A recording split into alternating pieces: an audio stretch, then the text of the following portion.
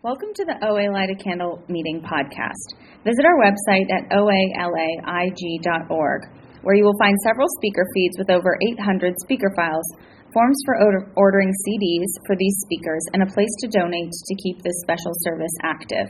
The opinions expressed on the Light a Candle podcast are those of the individual OA members and do not represent OA as a whole. I would now like to introduce our speaker for tonight, Nancy.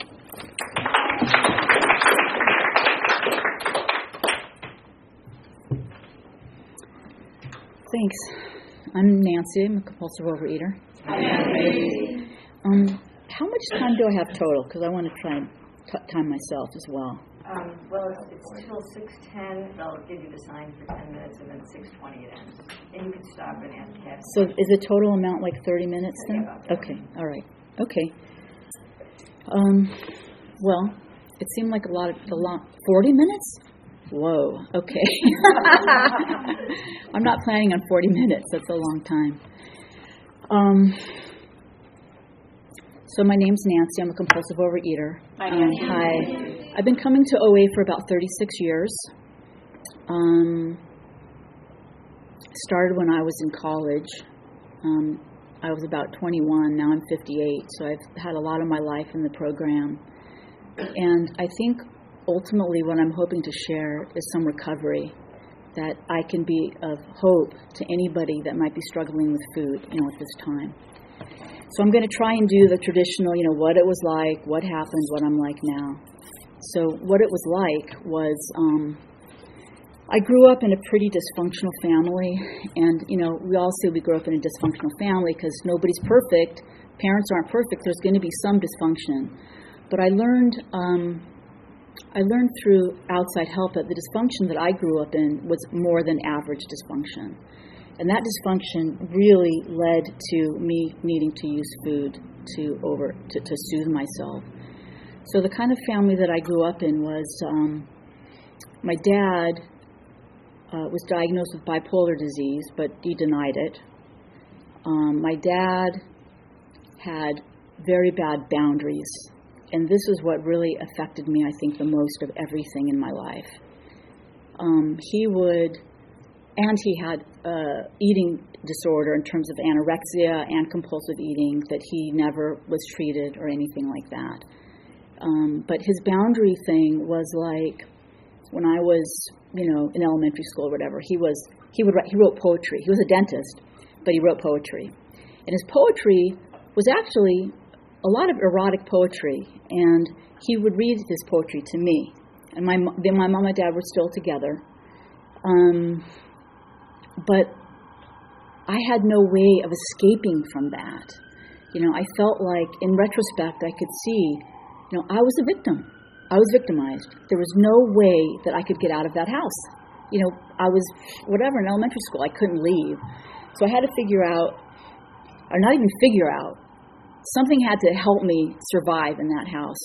Okay, my mom was very critical and very judgmental. And her mother had said to her, directly to her face, there's something radically wrong with you. So, what kind of esteem does that build in a person, right? So she took those messages and her woundings and, put it on me. So my weight became an issue in the family for a while, and there were always schemes about how could Nancy lose some weight. And I was really never that overweight. But, some of the things that happened were, I'll tell you some of the things that I did and some of the things that kind of came out of that too. So one of the things I like to talk about is when I was in elementary school, I was a helper for the younger grades. So I would go down and help the younger kids, after their lunch, bring their trays, their cafeteria trays to the garbage and toss them. So I can always remember Wednesdays were brownies and grilled cheese day. And that was that was good for me. What I did with that was, whatever brownies were left on the trays or whatever brownies were partially eaten on the trays, I would just take. I'd take and keep them with me.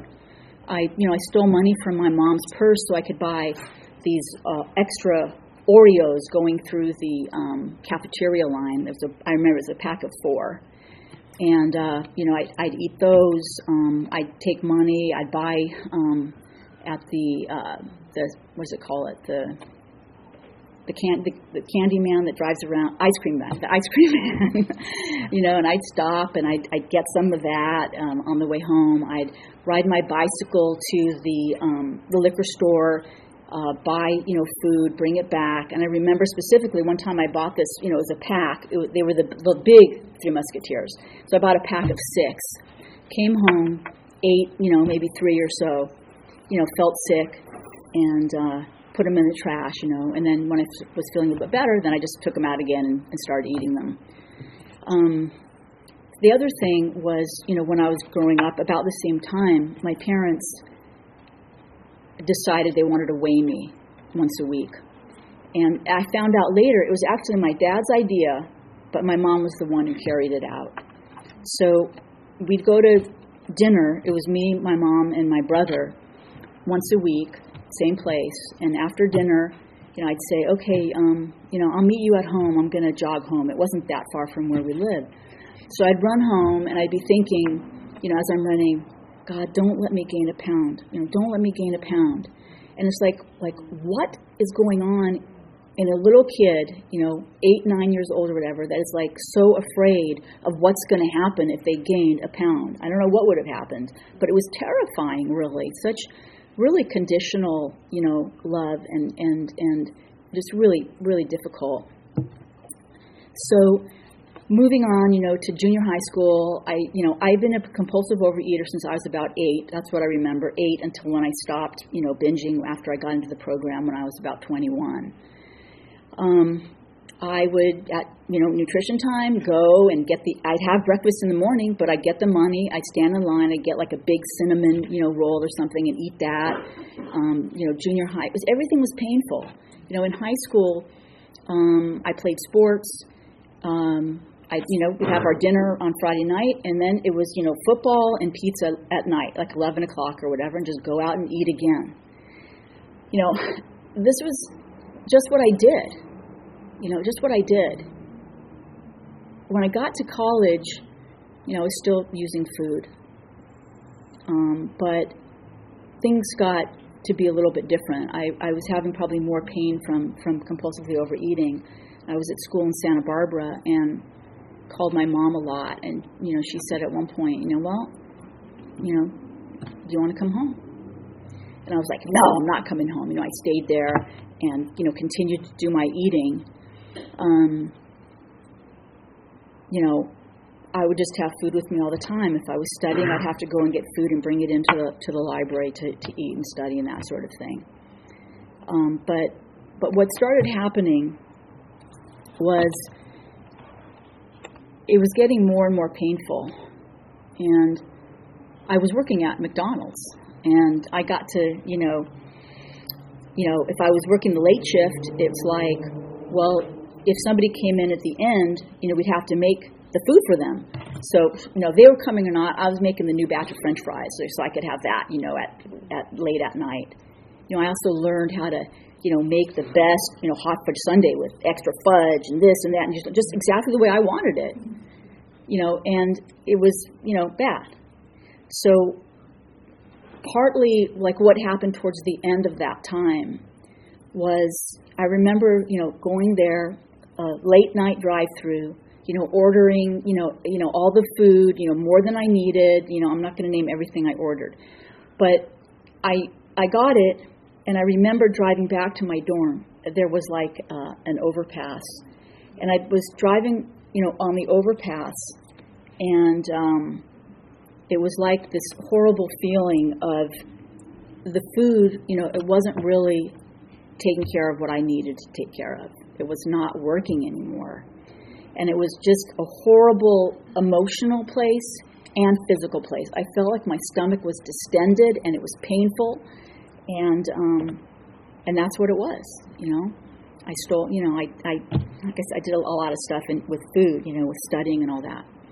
So what happened, sort of right before I got into the program, was I I woke up one morning, and I was in my senior year of school. I guess probably about 21. And, all of this time, there was so much, I'm not going to stop. I'm going to stop. I'm going to diet. I tried different diet things and all that.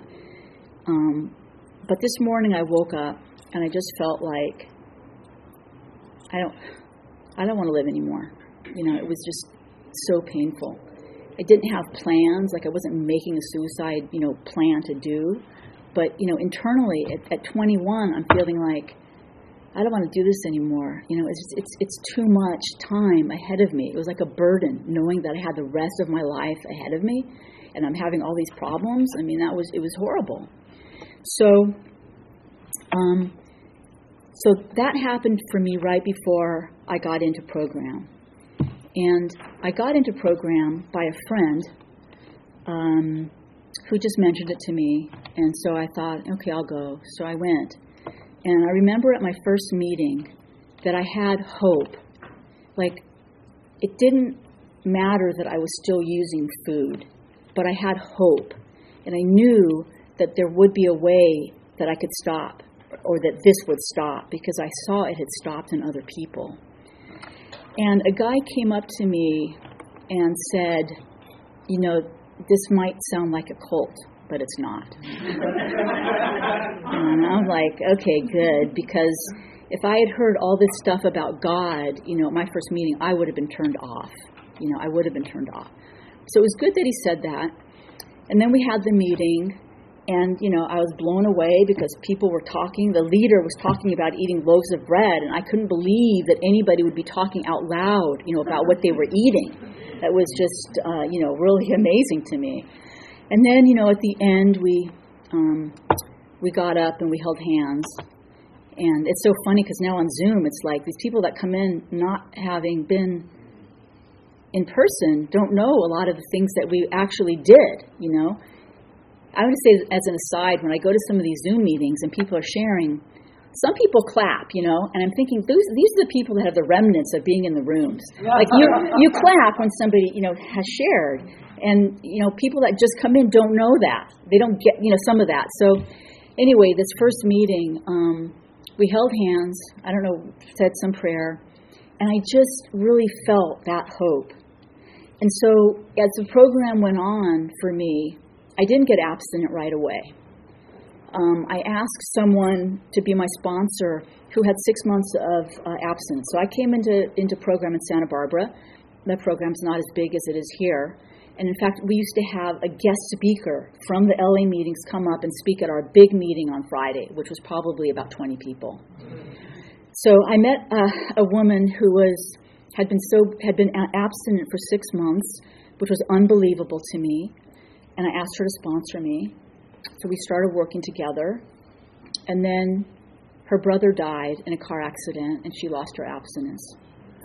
And at about similar time to that, I moved up north. And I was planning to be in a graduate program, but I was on the waiting list, and nobody dropped out. And so I moved up there, and I had been in program, solidly for a year. When I came in, I couldn't stop compulsively overeating. I needed to be at a meeting every day. So I went to a meeting almost every day for my first year and a half in program because I could not go a day without the program, without, eating. So I moved up there and I asked someone to be my sponsor. And she said, if you want what I have, you do what I do. So I thought, okay, I was an impressionable young person and I was going to do that. So her abstinence was no sugar and no white flour. And for me, it's mostly no, recreational sugar. Like, I eat sugar that's in ketchup. Those kinds of things. But I don't eat, sugar, recreational, like desserts. So I did that. And I wound up getting sick from just the stress of everything. I lost my period for 9 months. Just a lot of stuff. And I got sick. And then I moved back home to the San Fernando Valley. So I sort of recuperated there from my illness. I lived with my parents for a while. And then I went to some meetings, and I met a woman who was to become my sponsor, who was basically my first sort of long-term sponsor that I had for about 10 years. And she was amazing. She taught me so many things. we eventually parted ways. We had, sponsorship is a funny tool. I mean, I've heard people say, in the program, we're like the sick leading the sick. So, I try to take that with a grain of salt. We parted our ways. And I had another point, I had another sponsor for 13 years who then dropped me because she wouldn't tell me why. And that was really painful for me. I had put a lot of faith and effort, I think, into the sponsor in this relationship. And, as I've come to see now over the years, I'm not sure if I gave all my little qualification things. But I've learned now that the recovery, and it talks about, in the big book, that the purpose is to find a higher power, that will help us with our problem. And people in the program, the fellowship is so important. It is so important. But no one person is God. No sponsor is God. None of that. I don't know. Eventually, I met the next sponsor that I had, and she was a big book person, and by this time I had already been in program for quite a while, and I wanted to go through the big book again. I've done the steps. I've done the steps in a year-long workshop. I've done steps with different sponsors. I've done the steps. And what I'm finding is that, my life today, I feel like I wanted to spend at least 10 minutes on each section, what it was like, what happened, and what it's like now. So the what happened part, I think I've kind of talked about some of that. So what it's like today is I asked a person to sponsor me that I didn't really know that well, but I'd kind of seen at some meetings. I kind of liked what she had to say. And so we started working together.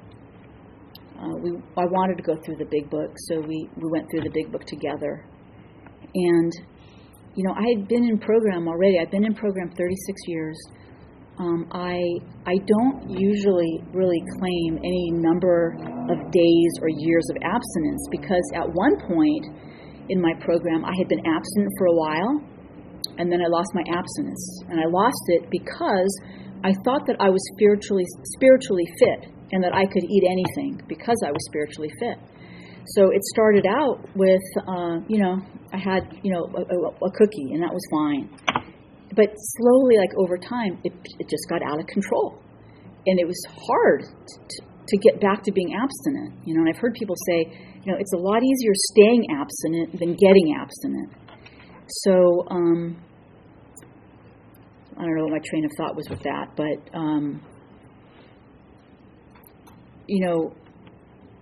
nowadays, so I was going to say, I don't count my time. And part of the reason I don't count it is because when I lost it, I had so much shame and humiliation that I could not say that I broke my abstinence. In OA, I could not say that. So I stopped counting. And I just, days piled on. And so now I'm somewhere probably over 25 years of abstinence in the way that I define it. And it's something that changes over time. It's not stayed the same. I probably lost about 40 pounds, and it wasn't intentional, really. I mean, when I came in, I was battling, some of that weight, but it was really like my head was so crazy.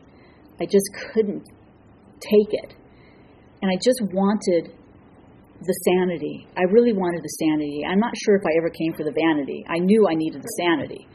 And, part of it was like, at some point, I was even like, okay, God, if I have to be this weight, and it wasn't super, super heavy, but if I have to be this weight, okay, let me do what I need to do to get my head straight. So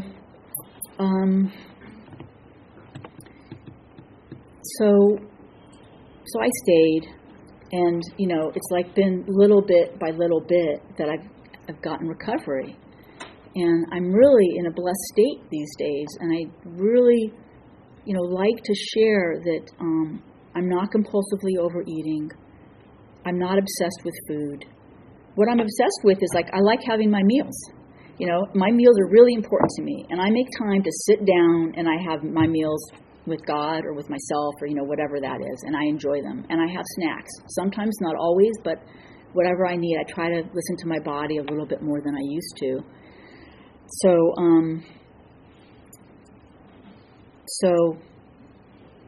So things are different now.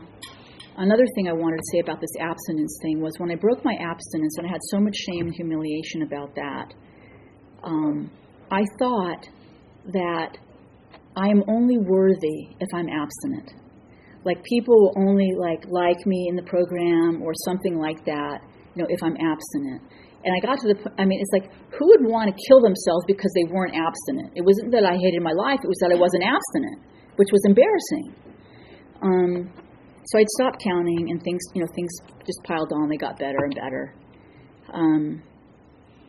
So today I live differently. I'm different. I do believe that I've had that psychic change that the Big Book talks about. And how do I do it, or what do I do, or what is it like? Basically, I think I'm at a point now where I really want to do God's will. I really want my life to be based in a spiritual foundation. So I do a lot to help that along.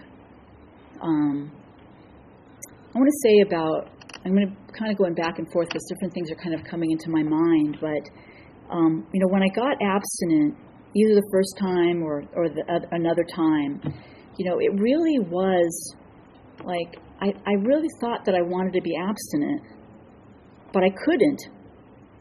And, eventually what happened was the eating that I was doing, it really was becoming much more painful than the feelings that I was trying to avoid. And, I hear so many people, talk about the gift of desperation. Like, I don't know if I could have just stopped compulsively overeating because I wanted to. Somehow it was almost like God or, whatever this is, did it, that gift of desperation. It was just so painful. I just would want to do anything, like they say, to get abstinent.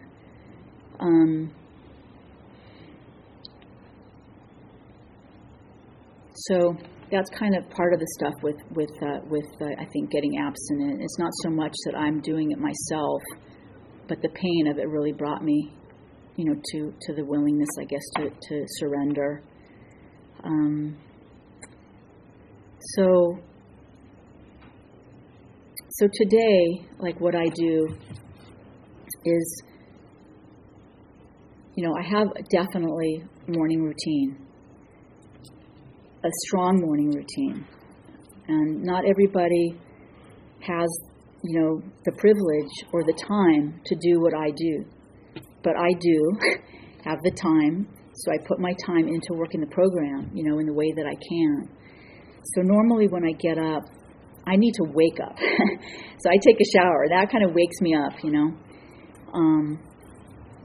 now because of Zoom, I go to a lot more meetings. In person, I was needing probably about 3 meetings a week at this point to just kind of stay, good.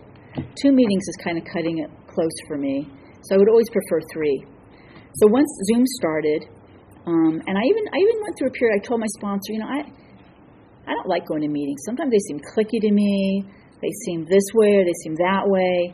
And she'd say to me, well, take what you like and leave the rest. And she would remind me, this program, the meetings are not the program. Your relationship with your higher power and you're working the Big Book, finding that higher power, that's what it's about. And fortunately, I think I've changed with some of that. I like the Zoom meetings now a lot more. And I've come to treat the meetings differently. I have my regular meetings that I go to. I try to be of service at those meetings. And then the other meetings, I kind of I'm kind of more now of a morning person than I was, before. But I love to get up early. take a shower. If, I've got things going, I'll do that. Exercise is another thing for me that's really important. And I really realize it, because it's like, it feels to me like it's like taking my medicine. Like going to exercise is like taking my medicine. And I am not, bulimically, oriented or exercising like that. It's the exercise helps me with my mind, helps me clear my mind. And, so much of this disease at this point is about my mind. And how do I deal with my mind? And how do I recognize what's going on in my mind? All of these things. Just about a shout out to, being abstinent, right? I mean, abstinence is a tool. Abstinence is a tool of the program. It's not the program. And so usually, like when I'm working with somebody, and if they're having problems with their food, I would say, it seems like you get more recovery if you're abstinent and you're working the steps, because there's more clarity. But, like I said, when I first came in, I didn't get abstinent right away.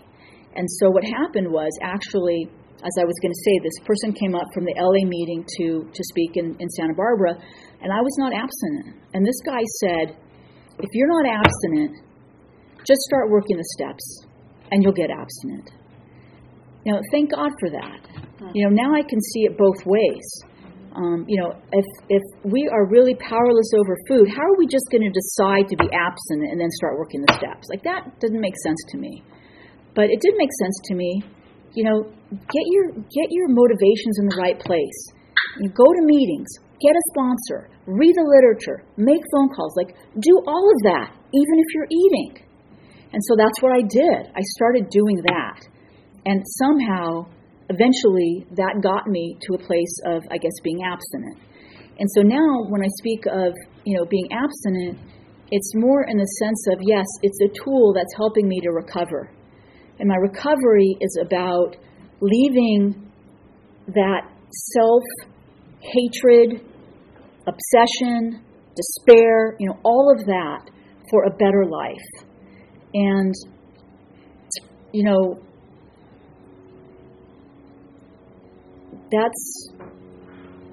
that's really how it's shifted. So in terms of getting my head in the right space, I get up in the morning, I do my shower, I do my meditation, I do my exercise. Probably within the last, over COVID, a couple of years over COVID, I went through the steps again, so I'm not actively looking at any particular step, but I read the big book a couple of pages every day, and I meditate.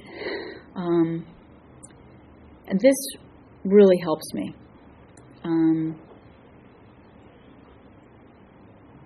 As people say, and as I've heard, it's don't get in the ring with the food, because I'm always going to lose doing that.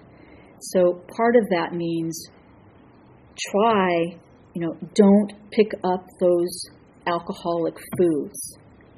Just, being don't pick those up. So going back just to what I'm saying about my morning routine and where I am with that is, I believe after having worked the steps, different times, that the last time I went through them, something different happened, something changed for me. Say I had been in program already for maybe 30 years, 32 years or something, and I had been abstinent in the sense that I wasn't really I wasn't eating recreational sugar, I wasn't really doing that, but I really wasn't completely free either.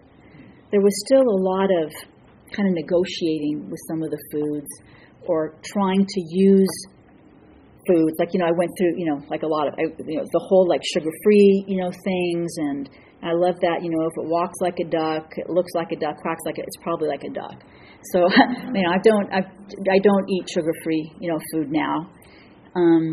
But it was interesting for me to kind of see that and note that, yes, I had been in the program for a long time. I had been abstinent for a long time from the foods, but I didn't have the recovery that over the last maybe 2 or 3 years that I feel like I have now. And, that's a great call out to, keep coming back because it gets better. It sounds like what I see with some people, for some people it's very immediate. They get it. For other people, maybe not so as much. It's more of a gradual thing. And I almost feel like sometimes a little embarrassed to say, God, I've been in program 36 years, and well, now, probably just over the last 2 or 3 years, do I have a sense of the recovery that is different from what I had before, which was the recovery of not using the food. But I love this part in the Big Book that talks about, we leaned on reason too far. We were coming to the shore, and we leaned on reason too far, and we couldn't quite jump ashore. We couldn't. And I thought that really described me. I wanted something logical, that made sense to me. I don't want to turn my will and my life over to God that I don't know, or I don't understand, or I don't trust, all that stuff. And, the figuring it out stuff, it didn't really work that well for me. So something happened. I got sick, and I was in the hospital for about 10 days or so. And when I got out of the hospital, something was different. I knew I couldn't use food. I always knew I couldn't use food. But this time, it was a different kind of trust where I knew that I needed to have 3 meals a day. That made sense to me. And I want to say, when I first came in and I was trying to get abstinent, I didn't know how to eat. I didn't know what to eat. So I just thought logically to myself, well, a bowl of cereal and milk seems like a breakfast. A sandwich and a piece of fruit seems like a lunch. And, whatever dinner. It was just more of a logical kind of working through things.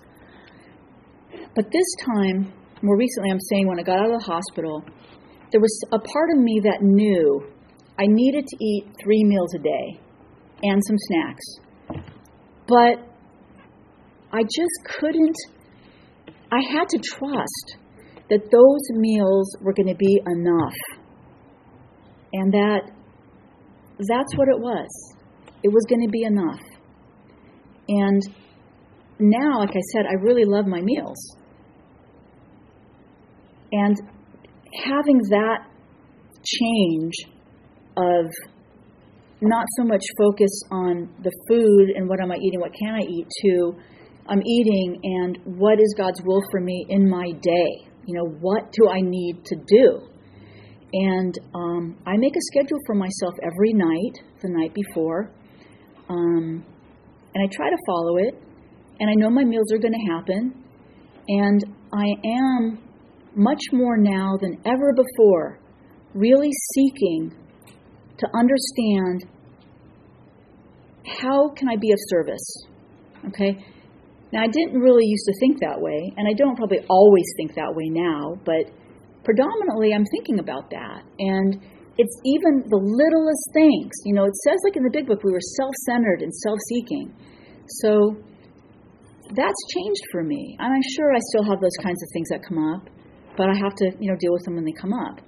But the focus for me now is a lot more, bless you, on the service aspect of things. And even in the littlest ways, in my family. So I'm married. I've been married for 28 years. That's really nice, and it's really difficult. Thank you. Yeah. And I have a daughter who's 23, who's living with us also because of COVID and, the extension. And so that's also, challenging. But what I want to say a little bit about service was it's not always like the big service things. What it is in my mind that I'm thinking, I want to be of service. Looking, where can I be of service? The dish rack is full. I got to empty the dish rack. Or the laundry needs to be folded. Okay, I'll fold the laundry. These are not natural things for me, really. I really want to do my way and my thing. But that's changed in my family, and it's really changed for me in my program. Meaning that I really want to try to help the compulsive overeater who's still suffering. Because I realize that to a certain degree, what I have I feel like it's a miracle. I feel like I'm a different person. I feel like I want to be able to carry the message of hope and recovery, that we don't have to compulsively overeat. There is work that goes into it for sure. I do a lot of work. And to some degree, I don't know why, I've been graced in some way with this abstinence, with this sense of wanting to be of service. And for whatever reason, other people are working the program too, and maybe they don't get it, and I don't know why. A lot of it probably does have to come down to what is the relationship that I'm trying to have and creating with my higher power. So some of the work, a lot of the work that I've done has been about, how can this power be friendly to me? I mean, how can I not be afraid? Like, thy will be done shouldn't mean a bad thing. Thy will be done is like a good thing, right? So I have a name. When I was going through the third step, I thought, I need to find a name for my higher power that works for me, that I can turn to. And I tried all these different names. And what came to me, the name was grace. Grace, because grace is the freely given, unmerited favor and love of God. And that's what I need. I need to know that I am loved no matter what. By God, not by my husband, because he won't do that. That's just the way human beings are. And I added to that at some point mysterious, like say mysterious grace. Because I've seen as I go through my life and I let go of so much control.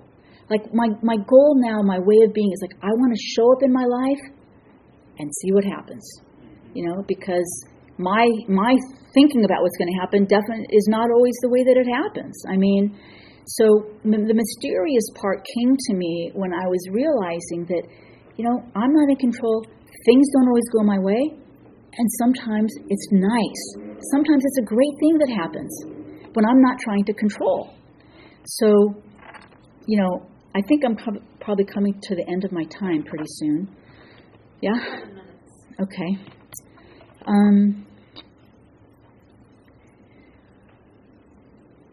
So,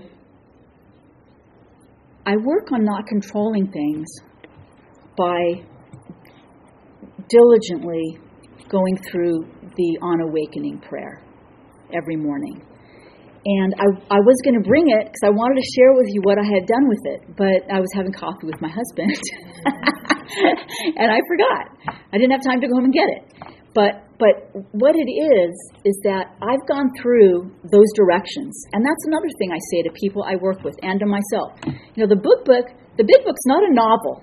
The Big Book is like a documentary. It's like you got to get into it, you got to read it, you got to study it, you got to make it proactive, not reactive. Learn from it. So this particular portion of the Big Book has been so instrumental for me in these last 2 or 3 years. What I've done is I've gone through it, and you can see very clearly, if you look at it, there are things that we ask of God, and there are things that God does. And so I broke it down like that. And in the morning, I read through it. I go through, God, et cetera, and then what I need to do, and then what God needs to do.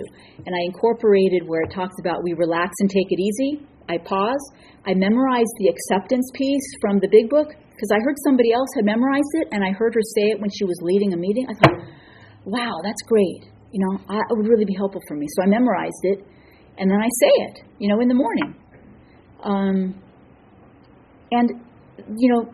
The program talks about the mental, the physical, and the spiritual. Okay, it doesn't talk about the emotional. The emotional, I don't hear the word emotional, in the Big Book. So for me, a lot of my emotions, my reactions, my whatever, comes from my thinking, right? So I need to be aware of my thinking to be able to deal with it.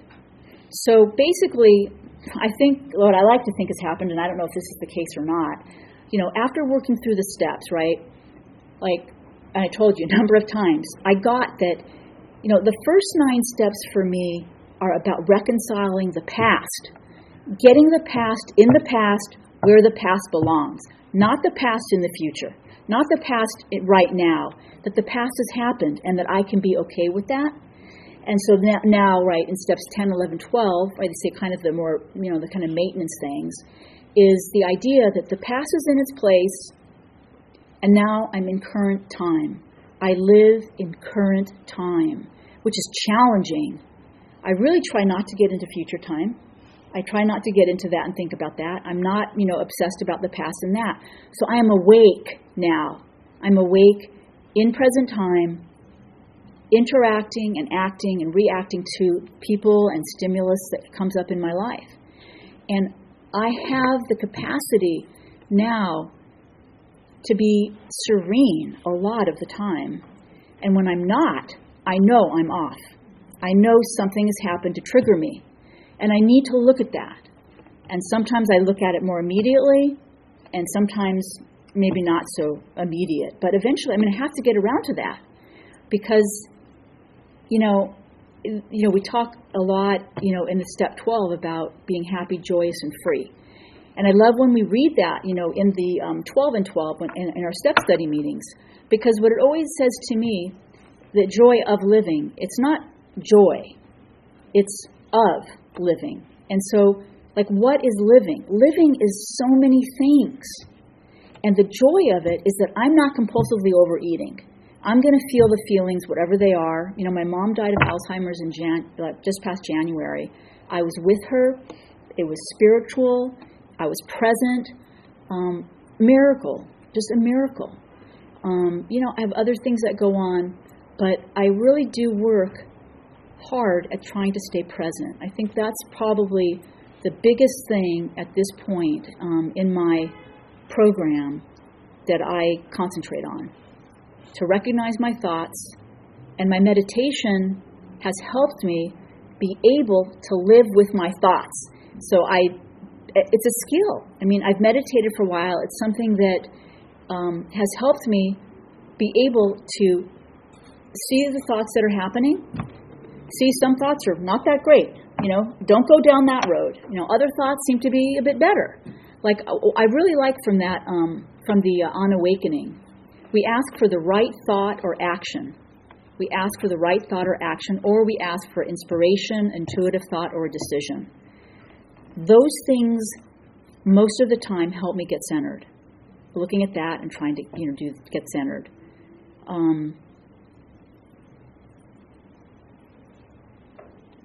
The other thing, too, is just about, having compassion. So when I finish my meditation, I usually say the loving kindness prayer.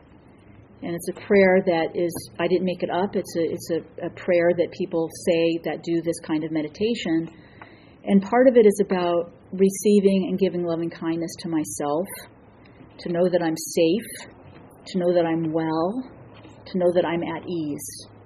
And I practice that so that I'm telling myself the messages that I need to hear. Not the critical messages, not the judgmental messages. And I try to be as loving as I can. And I have issues, I have core issues that they come up, and I've got to deal with them. Some things that get me into a real panic.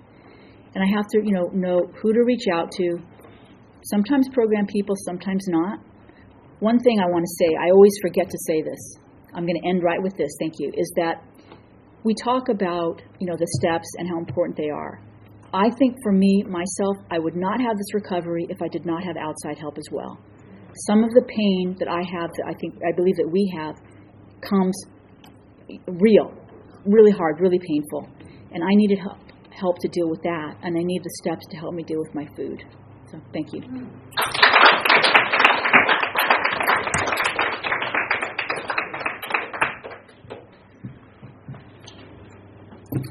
It's now time for our seventh tradition. While we have no dues or fees, we do have expenses for this meeting.